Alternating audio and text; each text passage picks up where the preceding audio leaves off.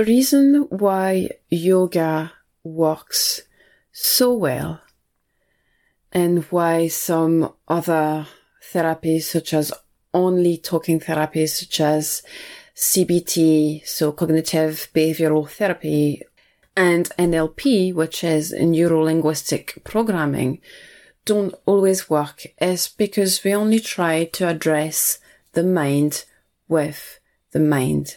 And that yoga is looking at the whole being rather than a separate mind, body, and soul. You're listening to Clan Wellness, the podcast. And I'm your host, Virginie Ferguson, stress management specialist and yoga teacher. I'm on a quest to demystify natural living and well-being in a way that is approachable and inclusive. I help professionals and entrepreneurs manage the pressures of modern life while leveling up on their well-being, blending ancient tools and new techniques backed by science.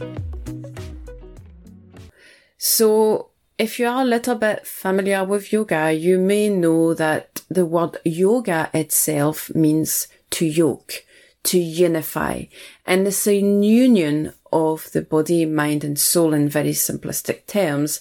That is yoga. So yoga sees the body as different layers that are very intertwined with each other. In fact, there are 5. They are called the 5 subtle bodies. I won't get into that today, but what I want to do today is kind of follow on from the last episode when I was talking about emotions and how we cannot suppress negative emotions and we have got to feel them because they are ultimately energy, and energy is transformed and has to go somewhere. Well, I want to go a little bit deeper today with that because that's not the only role of emotions or the only way emotions impact your body and your mind. So what we call the mind generally is what we refer to our higher cognitive functions, our higher thinking, the way we think, the way we plan things, the way we imagine and we are creative and all these sort of things, which are driven by mostly the prefrontal cortexes of the brain. Well, if we go back a little bit more into kind of biology or anatomy, if you wish, the brain can be divided into 3 parts, often called the 3 brains. So you have the first brain, which is the very, very primitive brain. It's like the medulla, which is kind of linked directly to the spinal cords that kind of dictates or controls your instincts and your body temperature, for example. Then we have got the second brain, which is often called the emotional brain, the emotion center, the memory center. And then you've got the third brain, which is the higher thinking function. Well, the way your brain works is kind of bottom to top, basically the way it works. There is always an emotional bias, which is why when we feel really emotional, when we've got really heightened emotions, we can't think clearly, such as fear or anger and frustration. We're not clearly thinking. We're not able to make rational decisions that will impact our future, because what happens in our brain is our higher cognitive functions are switched off. There is always an emotional and also a negative bias. And this is in place because it's there to keep you safe.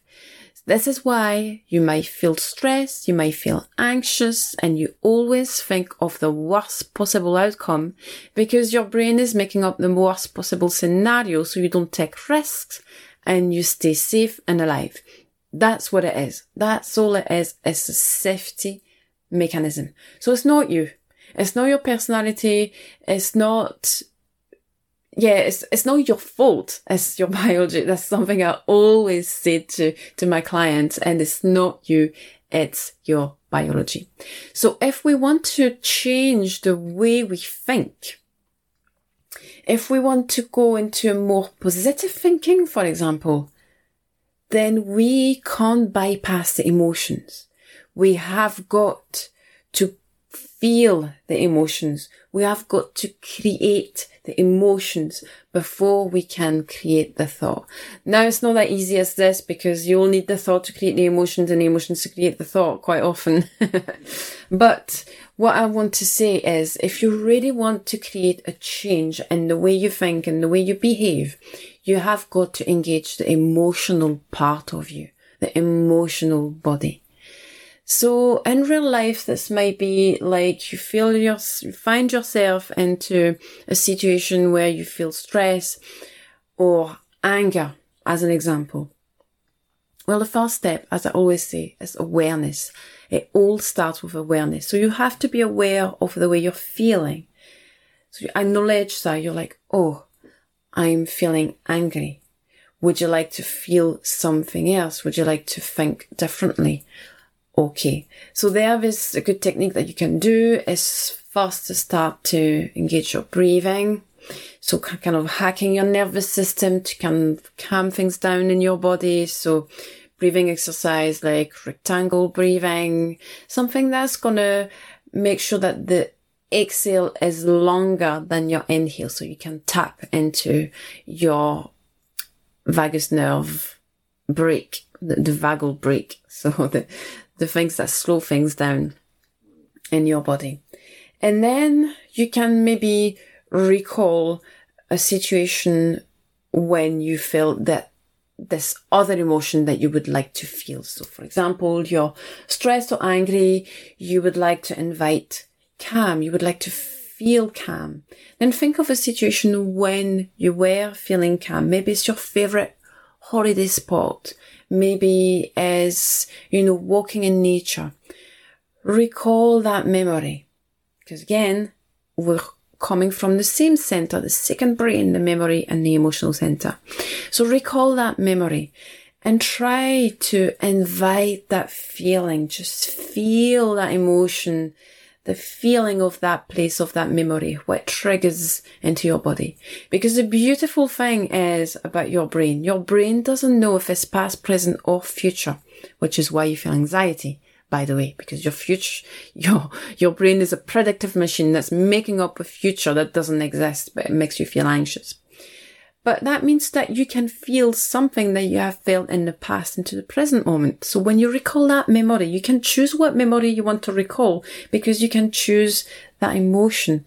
And then once you choose that memory, you have chosen that emotion, you can let yourself feel it in your body. You're back into a calm emotion, a calm feeling in your body. Your cognitive functions are going to come back on, and then you can make the right decision. So this is why we can address the mind with the mind alone. We have got to call on our emotions. This was Clan Wellness, the podcast. I hope you found this episode valuable and inspiring. And if you did, make sure to subscribe, and why not leave me a review on your favourite platform. Thanks so much for listening, and I'll be back in 2 weeks with another episode. Namaste.